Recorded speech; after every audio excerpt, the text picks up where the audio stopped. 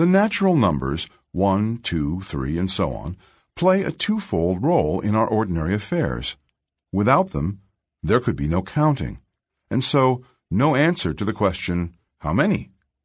A man who is unable to tell whether he is looking at one sheep or two of them cannot identify sheep. He is left staring at so much wool on the hoof. It is the natural numbers that offer him relief from sheeplessness. The creation of numbers, Thierry of Chartres remarked in the 12th century, was the creation of things.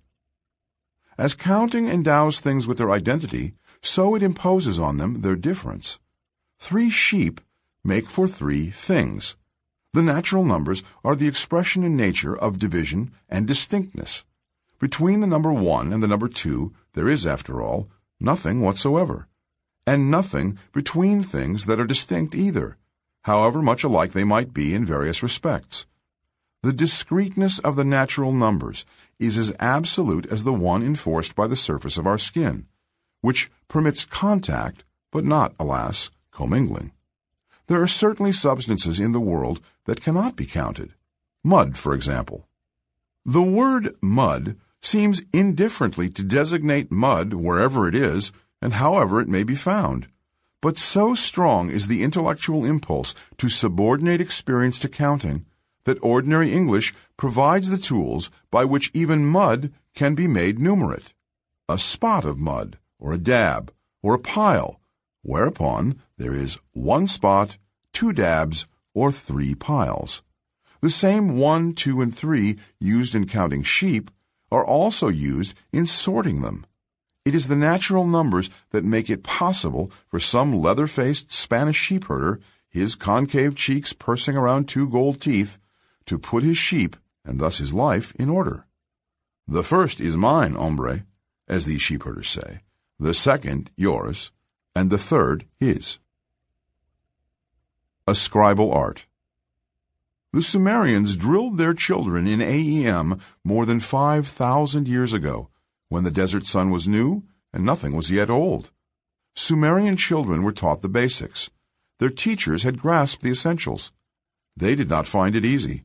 Sumerian scribes studied for years beyond childhood in order to hand-scratch clay tablets with tax records, business claims, legal codes, real estate transactions. They left behind a sense of their mathematical intimacy, the first in history. An inadequate sense of their calling was not among their afflictions. The scribal art, one wrote, is the father of masters. Scribes alone, he added, could write, inscribe, a stele, draw a field, settle accounts. There is a gap in the text, a break in its flow, and then a phrase isolated on both sides, one suggestive of the scribe's intellectual grandeur, the palace.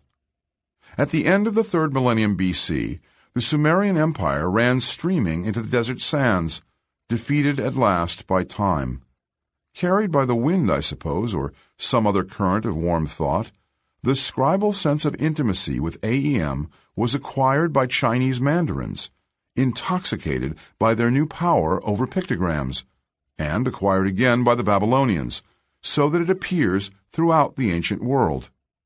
Different societies used AEM in their own ways and for their own ends.